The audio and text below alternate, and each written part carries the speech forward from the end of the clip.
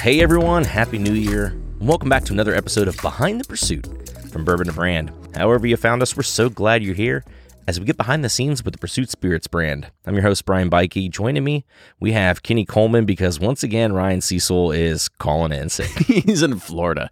The guy's in Florida 9 times a year. Polar plunging, it seemed like. Why does he not just have a timeshare yet? You know, that 2024 goals, right? You know, I guess so. It could be coming. It was one of those things I remember early on. Ryan goes, we need to open up the state of Florida so I can start expensing my work trips to Florida. Oh my gosh. I was like, I don't think I'm cool with the company paying for your family to go to Florida 9 times a year. That's so funny. But I mean, the actual logical place and piece with this is that we finally had somebody help show us the light of what it takes to do sales and distribution. And Florida is, I mean, it's just a massive state. It's huge. It's one of the top 5 markets in the country for spirits. To do this, like you've got St. Pete, you've got Destin, you've got Miami, you just name all the majors, Tampa, like you may name all the majors that are around there. It's just a huge market for one person to take care of or to not have anybody down there whatsoever. And so that's where we kind of looked at it and we said, well, if you're going to do this, you have to do it right and you have to go all in. Like we'd have to spend probably a week down there going to all the different major metros. Oh, darn. Oh, I know. It's like going to Hawaii and seeing rain or something. It's like, come on. Now, it was like you'd have to just go to all the majors and do your market launches in every single one of these places. And you end up having to go to Florida quite a bit because it's also a very competitive market. It was just one of those things that I think as soon as we started realizing what it would take to open up a very big market like that, like, we did Texas. Texas is huge, but we struggle there, to be honest with you. It's one of our toughest markets because it is a huge whiskey market, and a lot of brands put a ton of money into marketing, into incentives and sales and everything like that. And so we've got a lot of catch up just to be able to do it within our current markets rather than spreading ourselves even thinner by opening up even bigger markets. Why don't you guys do some Pursuit party shots then, right? You know how there's those little plastic cups and you just rip off the foil top, Yeah. You just throw it back and then dispose of it? Cup de bourbon?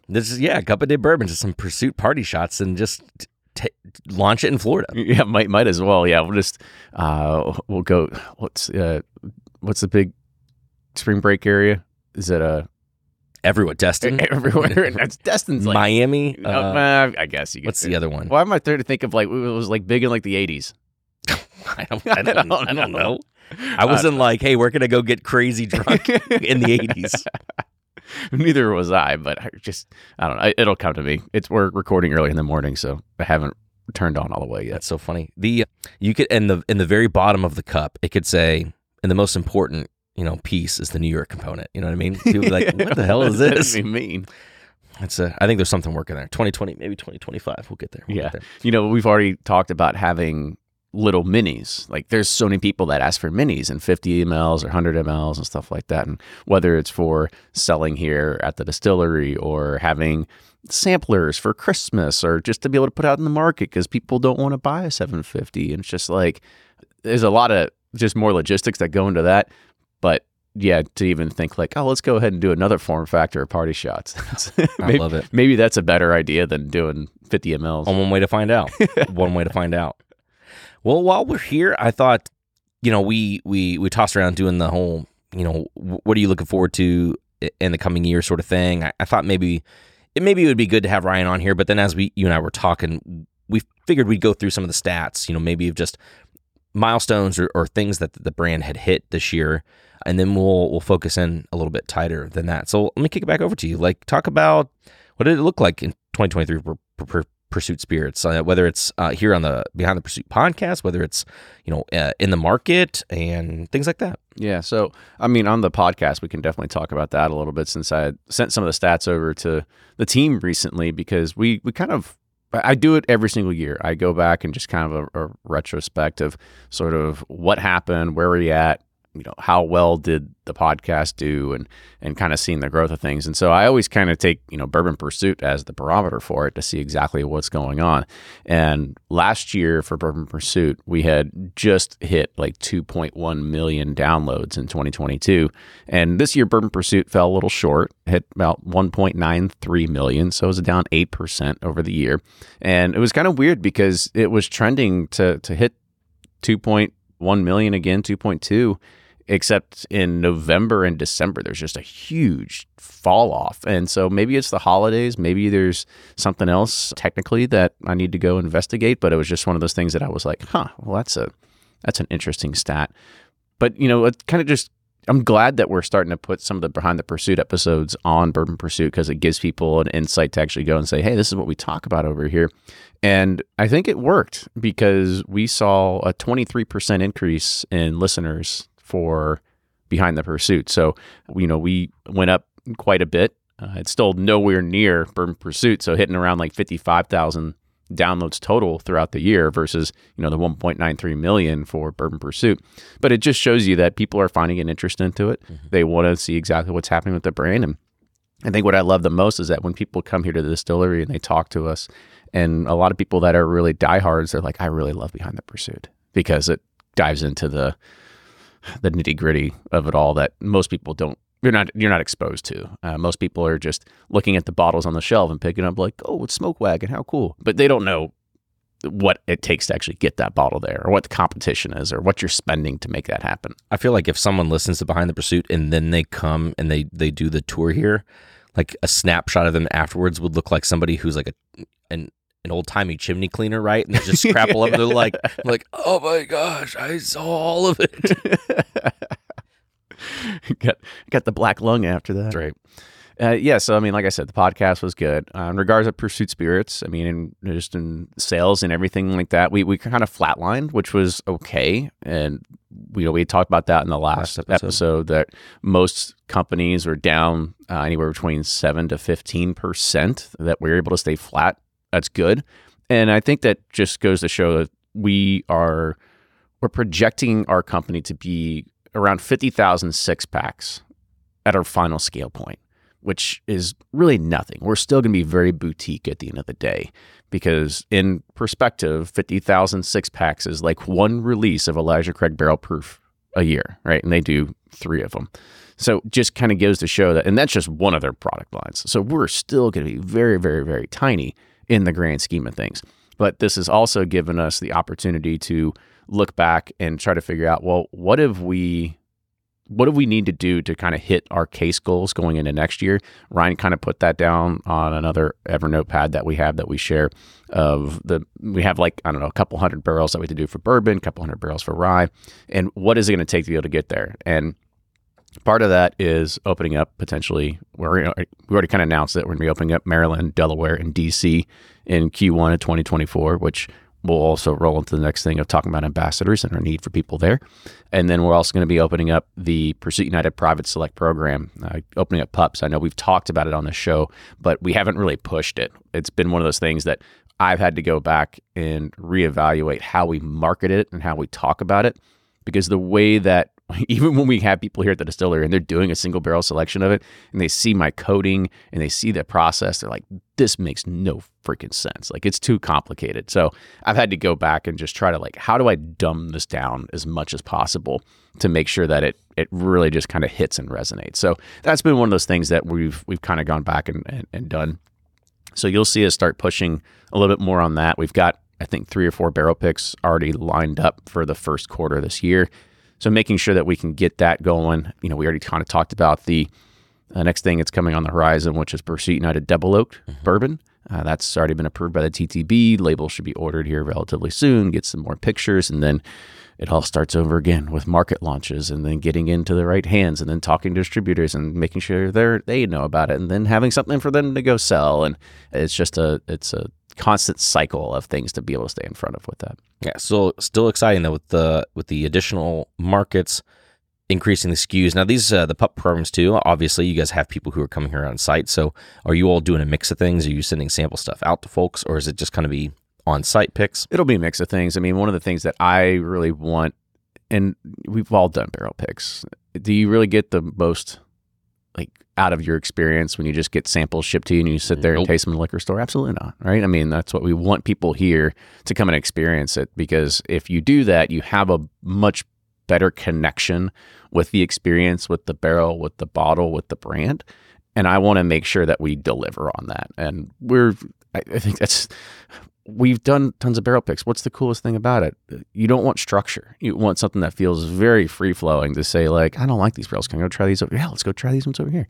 Hey, I got some other special stuff over here. You want to try this one over here? Like, I don't want to be like, hey, here's your 3 samples. Go ahead and choose A, B, or C. Mm-hmm. And if we have to ship you samples, that's probably about all we can do. We don't have so many barrels in inventory that we could tie up as we're just shipping out samples, waiting for somebody to go select, because once samples go out, we know that it can take like upwards of a month or maybe more for somebody to actually select their barrel because of just timing and getting people together and all that sort of stuff. Unless after your TikTok live where we're sending the barrels in the trailer to the guy so that he can, taste alongside with you, we have a rolling barrel pick experience. It's a trailer with all the barrels on there, and it travels around. You might be onto something there. I mean, I probably shouldn't have said that on this. We'll think if we can double click on that one a little bit. Like just nerd speak about actually like diving into that a little bit later. Of like, what would it look like? That's actually kind of cool, isn't it? To have like a small 24-foot trailer, 28-foot trailer that you would go around and just as long as you don't market the fact that and they're constantly evolving because of the motion on the road. I mean, maybe you could. Dang it! I'm revealing all these things. I mean, you could just don't. Don't do that. Well, you had mentioned the part about ambassadors. I think you were going to be going there for talking about needing ambassadors in these new markets. But then also when you were talking about the plan that Ryan had kind of laid out, we were talking about a couple other findings in that too. So let's go ahead and dive into the ambassador things and what that looks like now, what it's looking like in 2024. Yeah, so the ambassador program it's been a godsend. It was really something that really put another fresh breath of life into us, because as we've talked about before, Ryan and I, we don't have the capability to go to markets and travel and be in front of liquor stores and distributors and all this other kind of stuff all day, every day. And we need people that will be the extensions of us to actually go and tell our story, be the ones that get scans at the register and stuff like that. And I'd encourage you to go back and listen to a prior episode where we actually talk about the ambassador program and sort of like the goals and intentions for it. But with that, the ambassador program, I think we have 70 or 71 ambassadors now in 9 different markets. Now, we love everybody that wants to donate their time and effort to be a part of this. The one kind of soft rule that I have with it is that I want every ambassador to do 1 tasting per month as just a way to kind of stay in the program, to kind of help you stay engaged, because what happens if you kind of just lapse on something that just you forget about it and then you just don't stick with it and so on and so forth. And, that's not a heavy lift for us to bring somebody on board. It's a couple $100, shipping supplies, t-shirts, stuff that you would need, and training, making sure that they know what to do and everything like that too. So, like I said, there's a couple $100 per ambassador that just goes into the hard and soft costs to be able to make that happen. Now, the other issue that stems with this is that, you have some people that are very, very in tune with this and they love it. Like they are taking their time and they're really sinking their teeth into it and making sure that this becomes something that is more than a hobby for them. Like they take this very seriously. And so they'll be scheduling in between 3, 4, even up to 8 to 12 tastings a month because they just love doing it. And, that's one of those things that I said, you're going to talk about whiskey anyway. You might as well get paid for it. And so there's some people that they look at it as like a second job and they really love it. Plus they get paid for it. So it's all great. And then some other people, they get started, they might have 1 or 2, and then I don't hear from them for a few months. And the problem that I have is that I can't manage 71 people all the time. And as much as I want to get this, the original idea is that everybody works very independently and they can work on their own. It's a gig economy model like Uber and Lyft. Like you work when you want to work. Now there's a lot less uplift for actually signing up as like an Uber driver, right? It's just, scan your driver's license, sign on an app, and you're off and going.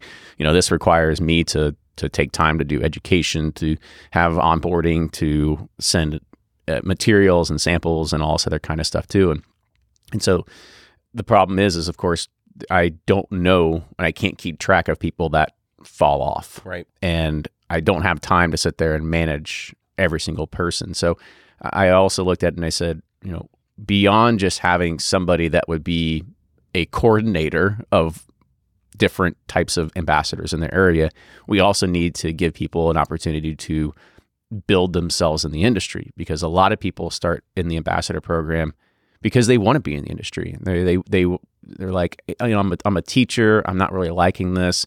I would love to be able to work for you guys full time. I know you're not hiring full time. Maybe just keep me in mind when that day comes. And this is going to be potentially a step in that direction where we are going to start taking, we're trying maybe 5 to 10 ambassadors and giving them the opportunity to start being state or territory managers. And I haven't figured out what the full job description is of this yet, but some of the details would include things like actually being the one that interfaces with our distributors on a weekly basis. I mean, this is going to be 1 to 2 days is what you're going to need part-time to actually fulfill this role. So it's nothing that you just do it for 3 hours on a Saturday. I mean, this is going to be 8, 12, 16 hours a week now is probably what it's going to take. And so the role that they're going to need is to, again, be that interface with the distributor. They're going to be the ones talking to the salespeople, talking to the distributor executives to be able to see like, okay, like we're not getting the support we need over here. I need this, I need this, I need this, right? You have to have a very sales focused and oriented attitude. This is nothing that's just going to be kind of very passive. I'm not this kind of person. I'm not a salesperson at the end of the day. I'm not very good at it, but I need the people that can be to be able to actually say, okay, I'm going to go in this market. I'm going to figure out where the gaps are and what do we need to fulfill to actually make that happen. So they're going to take care of, again, making sure that they are going to be in that interface, making sure that there's a presence for all the salespeople so they know who they are. Second is going to retail accounts and making sure that you're shaking hands with people and saying, hey, I'm an ambassador. I'm a territory sales manager for this region. I want to say thank you again for your support. Hey, I've got some new samples of stuff that just came out. It's going to be hitting the state soon. You want to try it? Just doing those things, like building rapport at the stores to make sure that we have that face-to-face interaction, because that's where the relationships are built, is like at that very, very ground level. Next is actually doing things like ride withs with distributors. So one of the other things that distributors allow you to do is that you would schedule time with them, usually a couple months in advance, where you actually ride with a salesperson. That salesperson will take you to 5, 6, 7, 8 accounts that do not carry your stuff, and you go in and you pitch it. And that is a way that is a better way to do things other than what we have been doing, which is, hey, if you have an account that doesn't carry our stuff, just go in, have them sample it, and if they like it, tell them to go and contact their rep. Well, we miss out on probably 70% of those sales because that person at the liquor store, that is not their number one priority. They do not care if they put another bottle on the shelf. So they forget. They don't tell their salesperson. Even if we follow up those salespeople, they'll forget to go in there and get the order. Or we'll hear something like, oh, I went in and they said they don't want it. And you're like, well, here's the thing though. It's like, if you get them right there, then and there, and they're putting in the order when you're there with the sales rep, like, there you go. Order's taken care of. So it's that. I've even had that happen to me where I went down to Texas. I did a ride with a distributor when I was in Houston. We went to a store. I pitched him everything. He's like, love it. Bring it in. They refused a delivery and we didn't get the sale. Oh my God. So it's like, I need somebody that can go in and be like, why'd you refuse it? Like, what did we miss? What's the mark? Like, what do we need to do? So it's like, those are the kinds of things that it's frustrating because it's such like, it's all handshakes. It's very one-on-one, but we need somebody that can do all that sort of stuff. The last thing is actually being the ones that are going to be kind of the territory managers for all the brand ambassadors as well, because I need that layer of middle management to actually stay on top of all the ambassadors in the region. There's a lot of ambassadors that work very well independently and they can schedule stores and they can do other things, but I need somebody that can make sure that even though we have, say, like 5 ambassadors in Columbus, I need to make sure that they're not stepping on each other's toes. They're not booking themselves in the same exact stores. And so there has to be somebody that can kind of corral all that. The next thing is, instead of people that can work independently, the people that tend to not work as, maybe it's not as motivated, I guess you could say. To be fair, it's like, this is a position where everybody has a job. Everybody has a day job. Everybody has a career. They do this out of passion, and they don't need to do this. Mm-hmm. I get that. And so you tend to forget about it. And you've got kids, you've got family, you've got life, you got all this other kind of stuff. But if I had somebody that said, hey, I need your schedule. What's it look like for the next 2 months? When do you have open Fridays and Saturdays? I'm just going to go ahead and book tastings for you. And all you have to do is show up. That way we can kind of really double down on our tastings and what we're getting in there. And that's going to make a little bit easier lift for the people that necessarily don't have the salesman kind of go-getter attitude, where they'd have to go and do all the scheduling and stuff like that. But instead, if all you have to do is just show up, that's a pretty easy thing to do. So, definitely.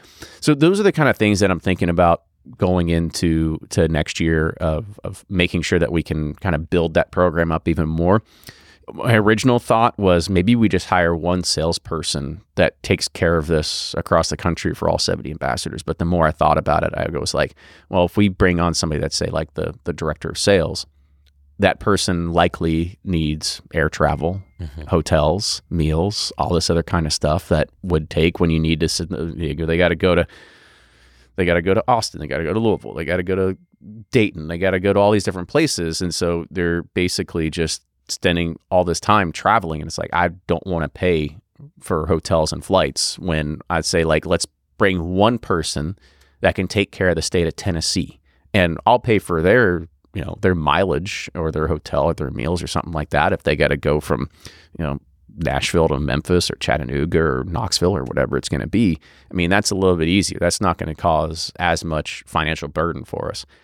That was kind of the motivator behind it, and making sure that, you have, 5 to 10 people reporting to you instead of 70. It's just impossible. It's nearly impossible to take care of. You can take that from any sort of corporate learning. You can't have 70 people reporting to you and try to be efficient. So if we have another layer of middle management, we'll be able to, I think, be more successful in that realm and making a better ambassador program out of it. When I say better, people love it, maybe more efficient. Right. It's interesting hearing them talk about this too, and just backtracking just a tiny bit. We talked last episode, and then at the very beginning of this episode, kind of reflecting back on this podcast. This is one of those things I find really interesting, because when we first posed the conversations or the thoughts about the ambassadors, we were like, we're going to be, or just as soon as we started, it's like, we're spending so much money on this. So it's interesting now in hindsight to be coming in and be like, this has been such a successful thing for the brand, and to kind of get into seeing these markets. So yeah, I mean, it's one of those things that we don't lose money on it, but we don't really make a lot of money on it either. I think that's one of the things that we've looked at, is that if we can break even, we'll be doing okay. The way that it's kind of structured, and I've only told this to a few different ambassadors, is that if you don't sell between 4 to 6 bottles at a tasting, like, we lose money, right? 4 is kind of like on average, right? If you don't sell 4 bottles, we're losing money. If you can sell over that, we're doing pretty good. And you get everything in between. Like, sometimes you got some people who just roll snake eyes and they don't sell anything. And it happens. It doesn't happen often, but it happens. You get some 1s and 2s, but then you also get some people that are selling 8, 9, 10, 12, 15 bottles at a tasting. So it all kind of averages out to the point where it's sort of break even.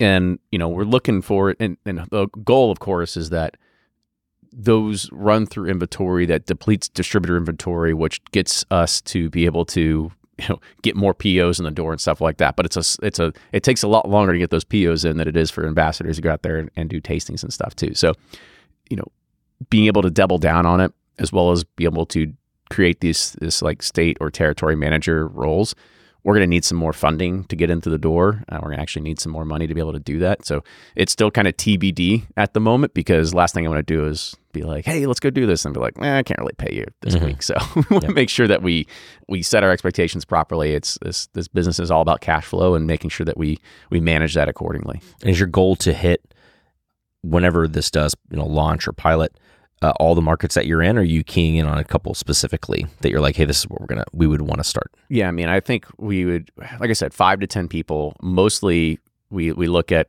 having a state person, saying one in Kentucky, one in Illinois, one in Tennessee. We probably need like 3, maybe 4, maybe probably 2 or 3 in Texas. Right? You need Dallas and Houston. Those are the big ones, right? I need somebody probably in each of those to kind of take care of those big markets. Maybe we'll look at Austin. Not really too sure about that one yet, but making sure that we take care of the major markets and gosh, I mean, Houston has more population than the entire state of Kentucky, right? So that kind of just gives you an idea of like where we need somebody staffed or low. We'll just be able to take care of something like that. And we're not Diageo, we're not Brown-Forman. There's no way I expect somebody to come and work.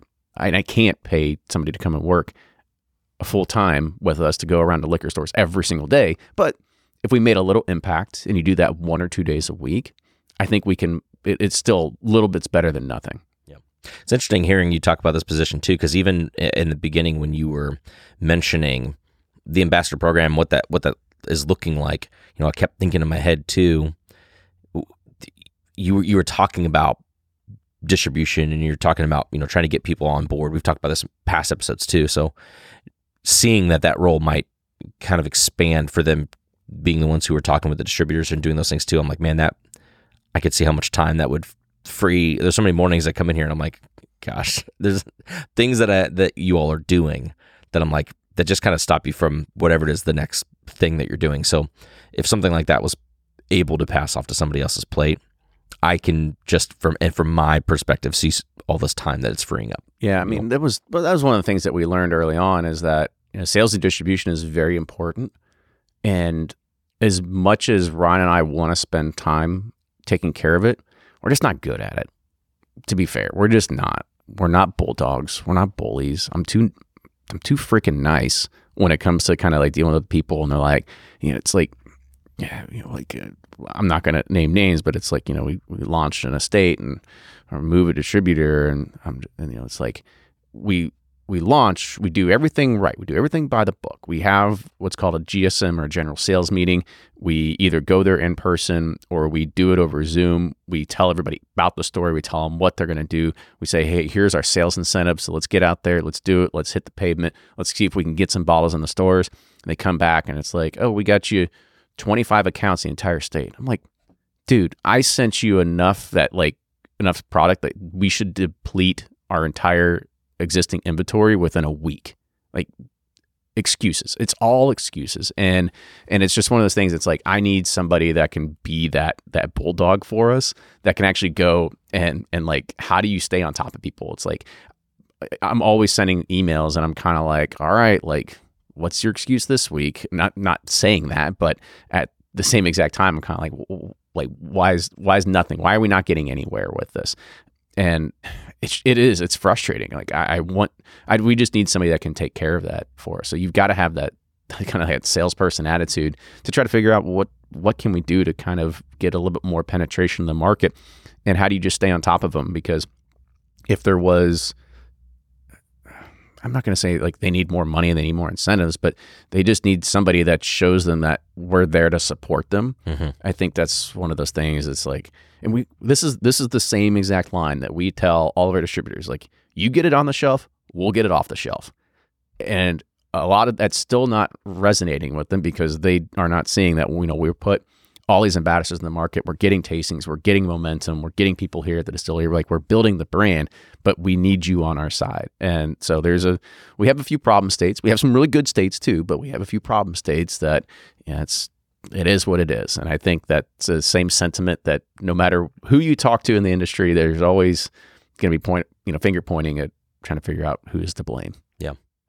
So where are we looking at then in terms of, as we go into 2024, is this a big, or one of the main, focus points you guys have right now? Or is this just something that you're like, hey, we know we need to address this. This is going to be super helpful, but we have a couple of other irons in the fire that we need to make sure we address prior to this? I mean, everything's multi-pronged approach. I mean, you got to have goals. And this is one of the things that, we learned from last year, and how well the ambassador program works. And it works very well in some few key cities where we have really good ambassador support. And then, there's other places where it's just, you're just overwhelmed because there's not enough, or it doesn't matter how many ambassadors you throw at the problem. Like Texas, doesn't matter how many ambassadors we throw at the problem, it's never going to be enough because of how big the market is.